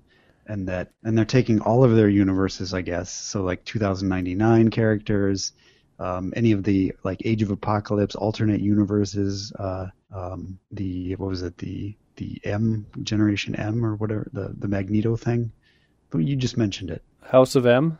House of M. So that alternate universe. So they take elements from all of these things and now they're putting them all in one universe, which is not the Marvel universe, but something else. I think they're calling it Battle World or something. I hope that's not true, but that's a terrible name. But maybe it's supposed to be kind of a dumb name. Well, yeah. Jim Shooter must be like, oh my God, they're bringing the Beyonder back. This is awesome. They are bringing the Beyonder back. I don't know if he's definitely on a cover, an upcoming cover. Of course he is. It's called Secret Wars. He's the Beyonder. He comes through and he does this, right? He can do whatever he wants to. So he's the guy that shuffles all. You could bring new universe characters into this. I don't. Yeah, they probably are. Although I don't think they have license for some of them. Oh, really? Because I know they can't do a ROM comic anymore because it was tied into a toy line. Not ROM, but like New Universe. God, I can't remember their names, but there was a couple of them that were popular-ish. What were they? Well, the Ultimate Universe is also getting combined into this. Well, I don't know. That's an interesting. I don't know how I feel about that, Adam. It just feels like another. It's just a new way to tell different stories. I mean, it's not though. It's like, it's a device to sweep up a very dirty universe that has been used and abused and create a nice pure environment. But excuse me, Spider-Man's Uncle Ben still got shot. The X-Men were still formed by Charles Xavier. Well, they're saying, and this is Marvel dropping weird hints saying that characters from any timeline could come back at any time. So it's yes, Spider-Man is still Spider-Man, and yes, Uncle Ben still got killed, but they could potentially bring Uncle Ben back. It's anything could happen, but yeah. I don't know. I'll be keeping track of it loosely. I'm not going to buy anything, but I mean, haven't they already done this though? I mean, didn't they bring like swashbuckling Nightcrawler from Age of Apocalypse over into the real universe? Yeah, but then he turned evil. Oh, well, okay, but I mean, and Nightcrawler's back anyway, so. Oh, well, all right. I believe they brought him back from heaven. Did they? Yeah, I think so. I don't know. I didn't read it. I just kind of. This is what I read. I read. Like, I don't read comics anymore. I read news blurbs. News about the comics. Yeah. So what do we think of the current state of Marvel Universe? It's a big mess. I don't. Comics are comics. They're fun. I think they're as fun as they were to someone my age back then as they. I don't think so, Adam. Because really, comics today cost like $7. Yeah, that's true. I was thinking about this today. I was like, yeah, because I wanted to make the connection the parallel that every generation has their version of the Marvel universe. Like Gord didn't like my generation of the X-Men, but I love my generation of the X-Men, and I can look back on the old generation and be like, oh, that's I can see where we came from. It's not my favorite, but I can see where we came from. But then I look forward into those 320s. I'm like, oh, I hate that generation. Oh, it's terrible. Blah blah blah. And but at some point, that generational thing stopped. The comic books that are being written today are being written for you and me. We are their target demographic. We are their audience. So that is true. Although they have been trying to branch out to other audiences. Of course they are. It's difficult to do because we are the market. Right. Well, it's a lot of things. It's the internet. It's the price of comic books. It's the target audience, all that sort of stuff. I mean, everybody loves the Captain America movie, but the people that love that Captain America movie see a Captain America comic book for $7, and they're like, let's go watch the movie again. And there's nothing wrong with that. But. And that Captain America is old now, anyway. Feeds into another part. This is good fodder here, but he goes on to say, "You've given your opinion on the X films, but what stamp of approval do you give other films and television shows?" I wouldn't say that my stamp of approval means anything to anybody, but what I will say is that I really, really, really like the current state of affairs of the Marvel Universe movies. I agree, but I also, with a caveat, I don't. and I don't know how to put this. I don't think any of the movies that have been made of the Marvel Universe or superhero movies in general are worth watching more than once. And I know you'll disagree with me on that, but I don't need to see any more. Like I go see them the first time in the theaters every time, but then once I see them, there hasn't been a movie made yet that I want to rewatch. Maybe Guardians of the Galaxy. That was fun. Adam, there's nothing wrong with that. I mean, I think I don't know that rewatchability of a movie certainly is a testament to their longevity, but I think everybody else in the world's got you covered there, so you don't need to ever see Avengers again, and that movie will continue to make money hand over fist. Oh yeah, no question. And I would even say that might even be a classic, given the people probably are watching it over and over again. But I don't know. I'm a film snob, so well, right. So really get heavily into film. See, but this is I don't know why. Like I watched Tusk the other night. That's Kevin Smith's latest movie. Kevin Smith movie. And I wanted to love that movie because I was like, I listened to his podcast and I'm a fan of like what he's done. He's kind of bucking the system a little bit and then still making these movies. But then I watched the movie and I was just like, man, the dialogue is good. A lot of the plot devices were like, boy, this is really thin. Some of the, I really judged it harshly. I was like, God, I don't think I liked this movie. I liked it better than I liked Red State, but that's not, unfortunately, maybe for me, that's just not saying much. No, Red State was not very good.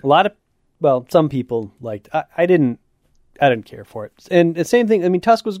I really liked the concept, right? You put a man into a walrus outfit, and it's like a psychological thriller horror. Fine, like it's a goofy, dumb premise, but I mean, if done correctly, if anything is done correctly, it can evoke an emotion, or you can watch and be like, man, that was messed up, right?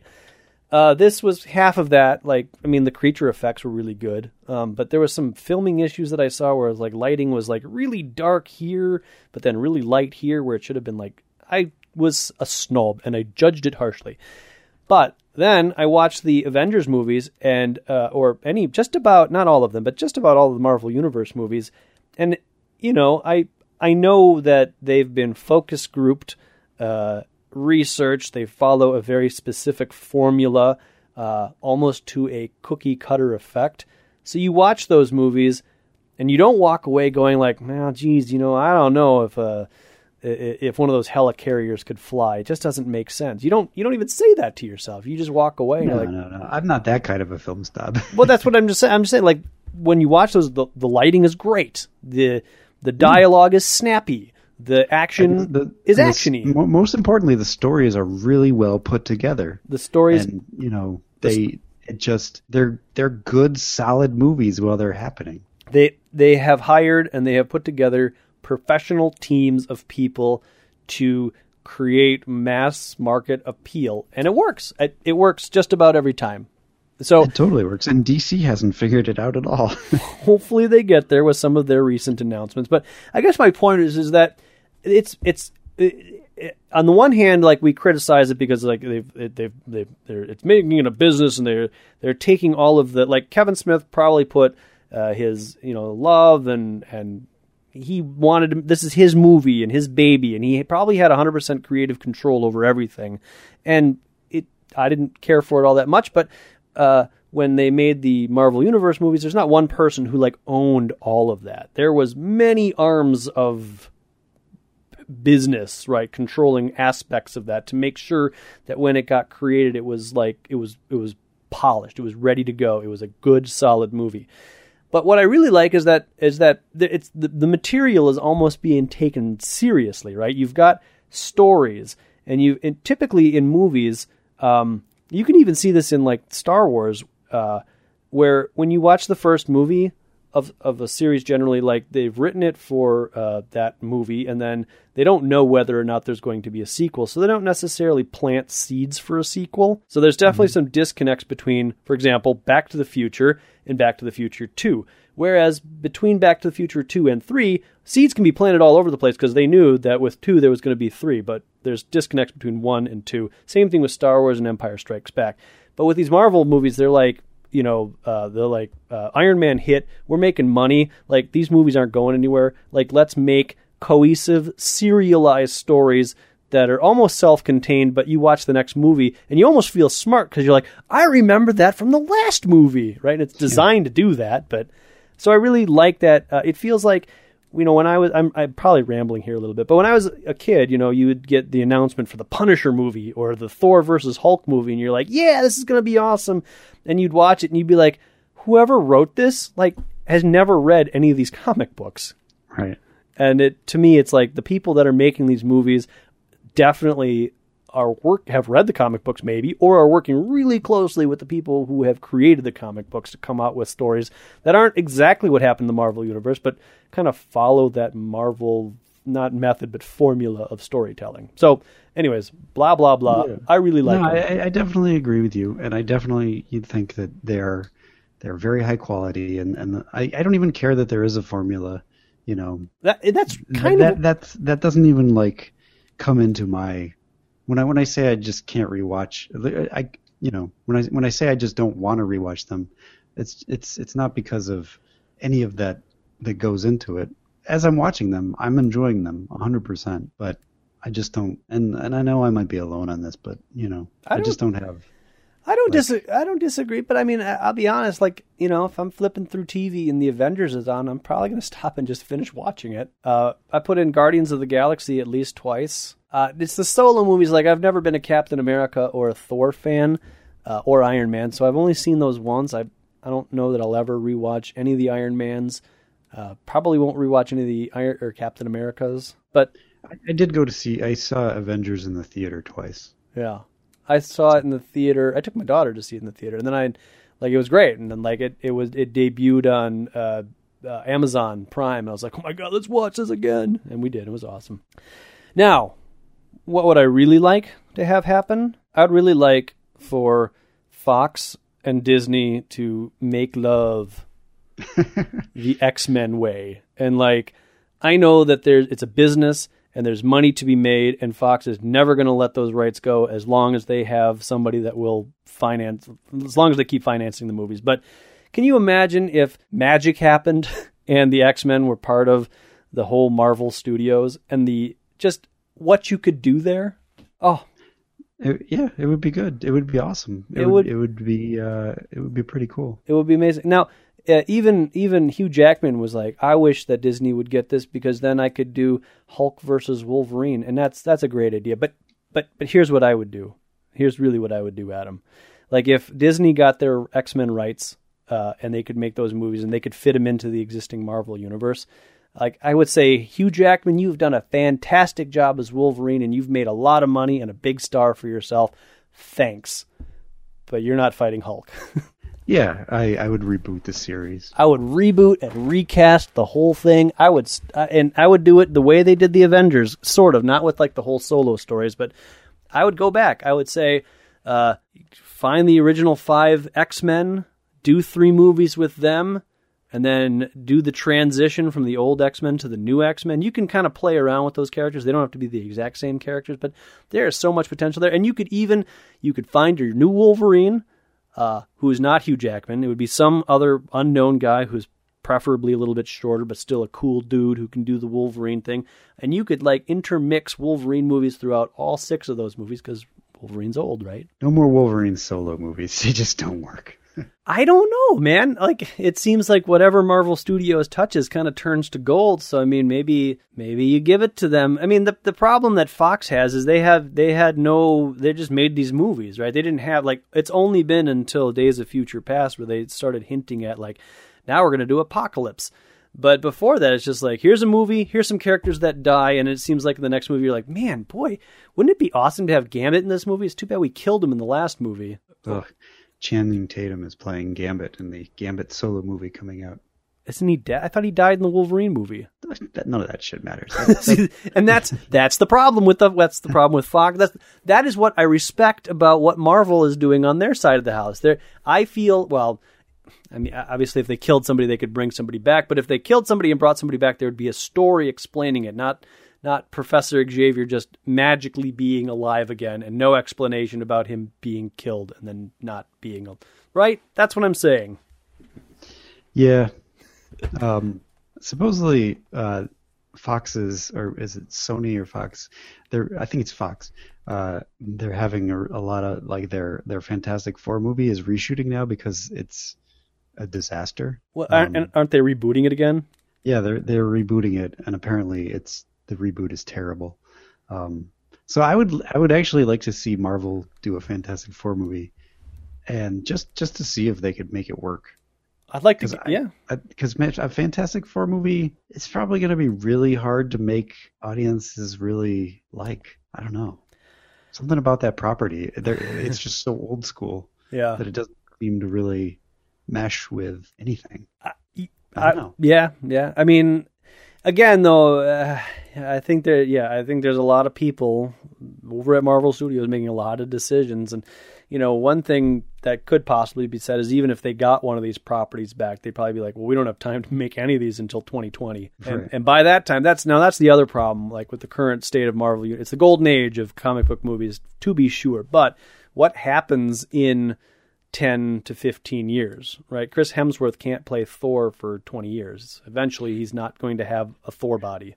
Well, that's why they're in the comics. They're writing stories where Thor is no longer Thor and Captain America is no longer Captain America, and Marvel Comics is already planting the seed for these future stories. Yeah, I know. But the other thing that I think plays really well with this current breed of Marvel comic book or Marvel movies is they play on a time when Marvel comics were super popular, right? Like the 80s and 90s. I mean, I guess Age of Apocalypse was written in the 2000s, but well, yeah, they're only going to play the classics. They're not going to play the clunkers. So, I mean, isn't Spider-Man black now? Or no, Spider-Man's Dr. Octopus or one of those two. That's over. Oh, that's over. Okay. Ultimate Spider-Man is black.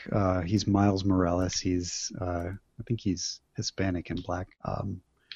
So, I mean, my point Peter is Parker is back to being Spider-Man. My point is that I don't want to sound racist or anything, but I don't think they ever make a black Spider-Man movie. No, and it's not because you're racist. It's because Hollywood is racist. Well, and I don't even think it has anything to do with that. I think a black superhero is just fine. There's no issue with that whatsoever. Well, although I don't think Hollywood is racist, but I don't think the world. It would be like making Captain America black. Well, which they people would freak out. Didn't they? There was hints or rumors that Captain America was going to be played by Will Smith, and people are like, no, not my Captain America." Exactly. It's just like we're so backwards as a country. Well, yes and no. I mean, I think that more diversity should have probably been written into these comics from the get-go so that maybe you could have had a black Captain America. But at this point, I mean, 50 years of comic book lore, I mean, you see... Yeah, it's tough to go against. If Spider-Man Johnny Storm in the Fantastic Four reboot is black. Oh. You know why they did that is because nobody cares about the Human Torch. And they're like, let's throw the black character a bone and make Johnny Storm black. Does that mean Sue Storm is black? Or are they like half brothers? I don't know how they're going to explain that. One of them's adopted. Yeah, probably. All right. So thanks for the letter. That's great conversation. Oh, and he does ask about the television shows. And really the only television show right now is Agents of S.H.I.E.L.D., which I haven't watched. There's like Agents of S.H.I.E.L.D., there's Gotham, there's Constantine, there's Flash. Now there's Agent Carter. I take the question only to reference Marvel Universe stuff. Because the problem, here's the other problem with this. Talk about the upcoming Daredevil. Here's the other problem is that DC just announced a while ago, they're doing the whole Justice League and all these movies and stuff, and there's going to be a Flash movie in like 2016 or 2018 or something. But that Flash movie has nothing to do with the current Flash series that's on TV. And to me, that's like, well, then you're not creating a universe. You're just creating stuff. Yeah, that's true. So that's why they don't count. and I would imagine that the current Gotham series, which I also haven't watched. I watched the first 2 episodes, and I've read that it gets better, but I did not like it. It just seemed like another cop drama. And every now and then they say Bruce Wayne.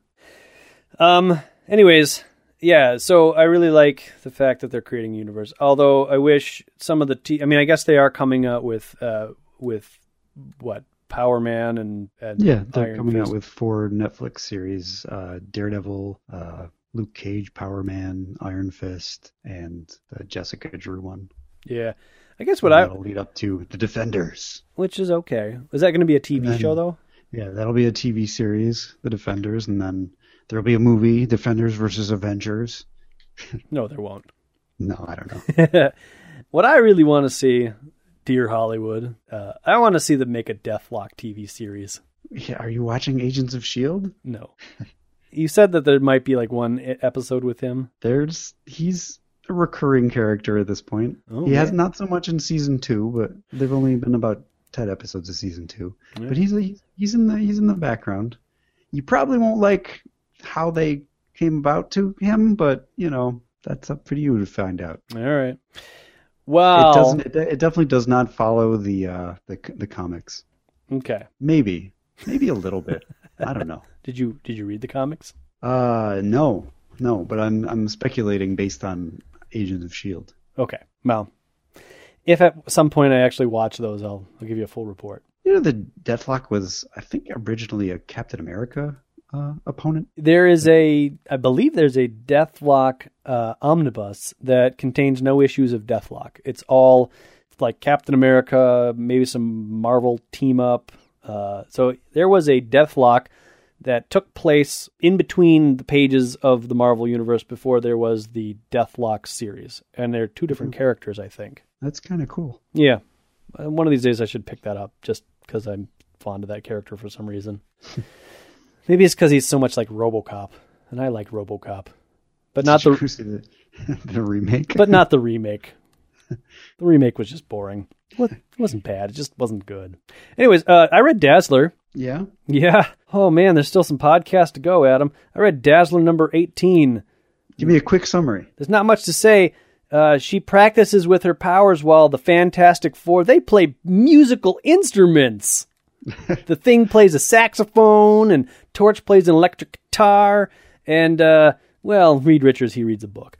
But the point of that is that Reed Richards invents a machine, like a portable, really loud sound machine for Dazzler, and invites her to join the team, but she's like, I don't want to fight crime. I want to be a musician. Absorbing Man escapes from jail, and he's got plans, but it involves Dazzler. There's a big, long arc in the comic that explains like how he escaped from his last caper, which involves him turning into an island. But yeah, I don't know much about that. He was in an issue of Avengers that I did. He dissolves into water. Yeah. Maybe I'll have to read that issue. He dissolves into water, and he eventually turns into an island, and then some indigenous natives settle on him, and when they settle on him, he's able to absorb them and turn back into a man or something. It's kind of interesting. I mean, like if you're following Absorbing Man, you probably should read this issue. I'm just curious.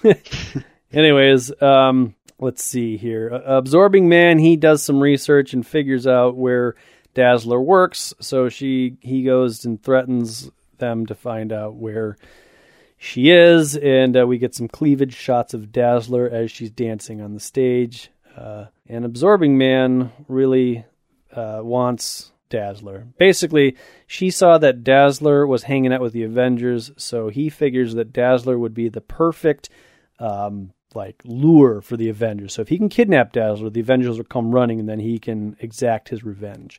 But then he sees the light show, and he's like, I wonder how she's doing that. And so they fight. And eventually he figures out that she's a mutant. He puts on that little device that Reed Richards gave her, which generates a whole bunch of sound. She makes a whole bunch of light.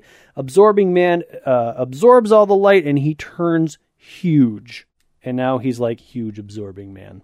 And Is that the end? that's really it. I mean, that's the summary that I gave you. Was there any follow-up with Angel? Yeah, That's the only part that I'm really curious about. I can't remember if it was last issue or this issue, but there's like a quick 2 panels where he shows up at Grandma's house and is like, hey, I'm doing some research for my friend Dazzler. oh, it's in here. Yeah, and he shows up and he's like, can you tell me about her mom? And the grandma's like, fine. Come on in, we'll talk. So, and that's it. So apparently all it took was for some creepy stalker guy to go to grandma's house and be like, tell me about Allison's mom, for grandma to be like, okay, fine. He's very handsome. Yeah, and that's it. The majority of the story is about Absorbing Man's resurrection. All right. I read a few things. I'll try to make quick. Defenders 110 did not feature Beast. Avengers Annual 11 did, and the Avengers take in an old Defenders foe, Nebulon, which I'd never heard of. The Defenders are approached by a similar being named Supernalia, who manipulates them into finding the Avengers to stop Nebulon. Silver Surfer, Beast, Valkyrie, and the Gargoyle battle Nebulon, Thor, Captain America, Iron Man, and Wasp. It turns out that Nebulon is secretly manipulating the Avengers to take over the world, just as it was suggested that he was doing, and Supernalia was manipulating the Defenders to stop him. So everybody's being manipulated, and turns out that Supernalia and Nebulon are husband and wife, and they turn into giant worms and commit suicide. Cosmic suicide. Whoa. As are the laws of their people. It was an interesting issue. Power Man and Iron Fist 84 picks up the Sabretooth story from where we left off, where Sabretooth was a bum. It was weird. Sabretooth and the Constrictor are out for revenge. Sabretooth is back to being full-on costumed Sabretooth. Was he decostumed before, and did he look like a man, or what? You never saw his face. You just saw his hands. Okay. And they were Sabretooth hands. So I suspect that issue wasn't actually Sabretooth, but they decided to go back and make it Sabretooth for the sake of some sort of continuity. Because I've always had the question about Sabretooth. I mean, he's wearing his classic... Well, I don't know if he's... Like, is he in a costume? He's in Fang's costume from the Guardians of... or the Royal Shi'ar, isn't he? Is it what that is? I don't know. It looks the same to me. I've always wanted... I mean, he's got like a big furry mane, which matches his hair color, and he's got big furry arms. So, like, is that all costume, or is some of that him? Or... And then the orange, is that like a big bodysuit, or is he just like orange and furry? Well, nowadays, he doesn't look like that. Well, nowadays, he's like all slicked back, and he looks like a slick dude, right? But back then, they tried to... He's like an animal, and I just never quite understood his character design as far as where does Sabretooth begin, and where does the costume end? It's a great question. I really don't know the answer. Okay. I'm going to say that's not a costume. Okay. He's naked. He's totally naked. All right. Same with Constrictor. Is that costume there, or is that his skin? That's definitely a costume. Oh, okay. Because it's got his electronic I'm arms just coming out kidding. of it or something like that. And it's purple. All right. Classic Marvel villain colors. So Sabretooth wants to kill Misty Knight because in their last fight, he didn't know her arm was robotic, and so the fight wasn't fair. In fact, a lot of this issue is just Sabretooth whining. I didn't know her arm. It wasn't fair. I want a revenge. I didn't know her arm was robotic. No. Yeah, it's robotic. Oh, all right. I feel like that was covered. Maybe it wasn't covered. It just covered in the last issue that Sabretooth was in. So he breaks into Misty Knight's apartment, and because Harmony Young has borrowed Misty Knight's perfume, he thinks that that's Misty Knight. It's a dark room. I don't know. Anyway, he hospitalizes Harmony Young, disfiguring her, and the rest of the issue is Luke Cage going on a vendetta as Luke Cage and Iron Fist go around the town and strong arm a whole bunch of people to figure out where Sabretooth and the Constrictor are. They meet up at a bar and fight, and Iron Fist has to talk Luke Cage out of killing Sabretooth, and Harmony Young is able to get surgery to fix her face. So the whole Sabretooth thing could have ended here if Luke Cage had killed him. Although everybody comes back. Sure. This is this issue is very out of character for Sabretooth for me. Yes, absolutely. All right. He's partnered up with like a B-string villain Constrictor. Yeah. I don't know. Sabretooth is finding himself. I don't think he appears in Power Man and Iron Fist again and his next appearance is like Mutant Massacre or something. Oh, okay. All right. Well, good. So I believe he was created by Chris Claremont, but when Chris Claremont left the Iron Fist series, whoever took over, Mary Jo Duffy, was like, no, I get Sabretooth. Sorry. He's like, I don't know what to do with this guy, though. Yeah. So, and I think Power Man and Iron Fist ends shortly. Okay. Maybe like in like issue 114 or something like that. Contest of Champions 3, the conclusion of the first Marvel miniseries. We get Vanguard, Angel, and Black Panther fighting Wolverine, Thing, and La Peregrine. Wolverine also written fairly out of character as he is trying to kill Black Panther for no reason other than he plays for keeps. I'd like to point out that when he pops his claws, they just go snick. Oh, really? I didn't notice that. They don't go snicked. It's on page 5. Snick. The other team is Storm, Shamrock, and Collective Man, and they fight Sasquatch, Captain America, and Blitzkrieg. And interesting enough, Shamrock's powers appear to be luck-based. Oh, interesting. The Grandmaster wins the game, but the Unknown turns out, as you predicted, the Unknown was Death, which was weird because, I don't know, I thought Death was a well-established character, and so a character that looks like Death at this point is obviously Death, but maybe Death isn't a well-established character yet. This may be the establishment of Death. Well, I think she was in the Death of Captain Marvel. Oh. It was probably her first appearance, but I think before that she was not a major character. But I don't know. I don't either. I mean, for me, she doesn't become, well, as I read the comic book, she doesn't become a major character until the Secret Wars 2, in which she doesn't talk. She's just Death, and she just kind of lingers. And so I always figured that, I mean, just like in Charles Dickens' classic movie, Death doesn't talk. Death just kind of shows you what's going to happen or lead you to your death. This Death doesn't shut up. Yeah, that's true. This Death just got word balloon upon word balloon. It's all like blah, blah, blah, blah. I know. Anyways. So, wait, before I want to point out that the Grandmaster, I probably should have pointed this out earlier, but he looks like he was mocked up to be a villain or some space creature for one of the 60s Twilight Zone episodes. He probably is a 60s villain. He looks terrible.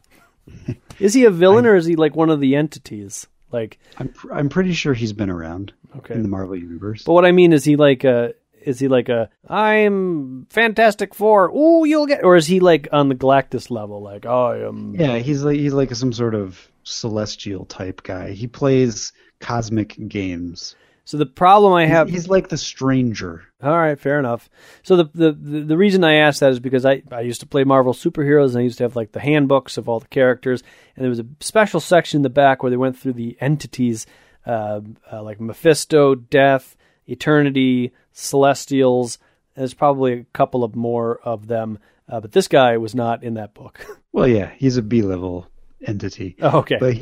But there was in the back of this issue, there was a whole bunch of notes about all the characters, and they went over all the characters that had died. It was kind of interesting. I read some of that. I liked it a lot. It was cool. Anyways, so the Grandmaster has a choice. He's won, but that because you can't really bring back somebody from the dead without a trade-off. The trade-off is he can give up his own life to restore his brother, the Collector, or he can use the combined life force of the heroes in the room to bring back the Collector.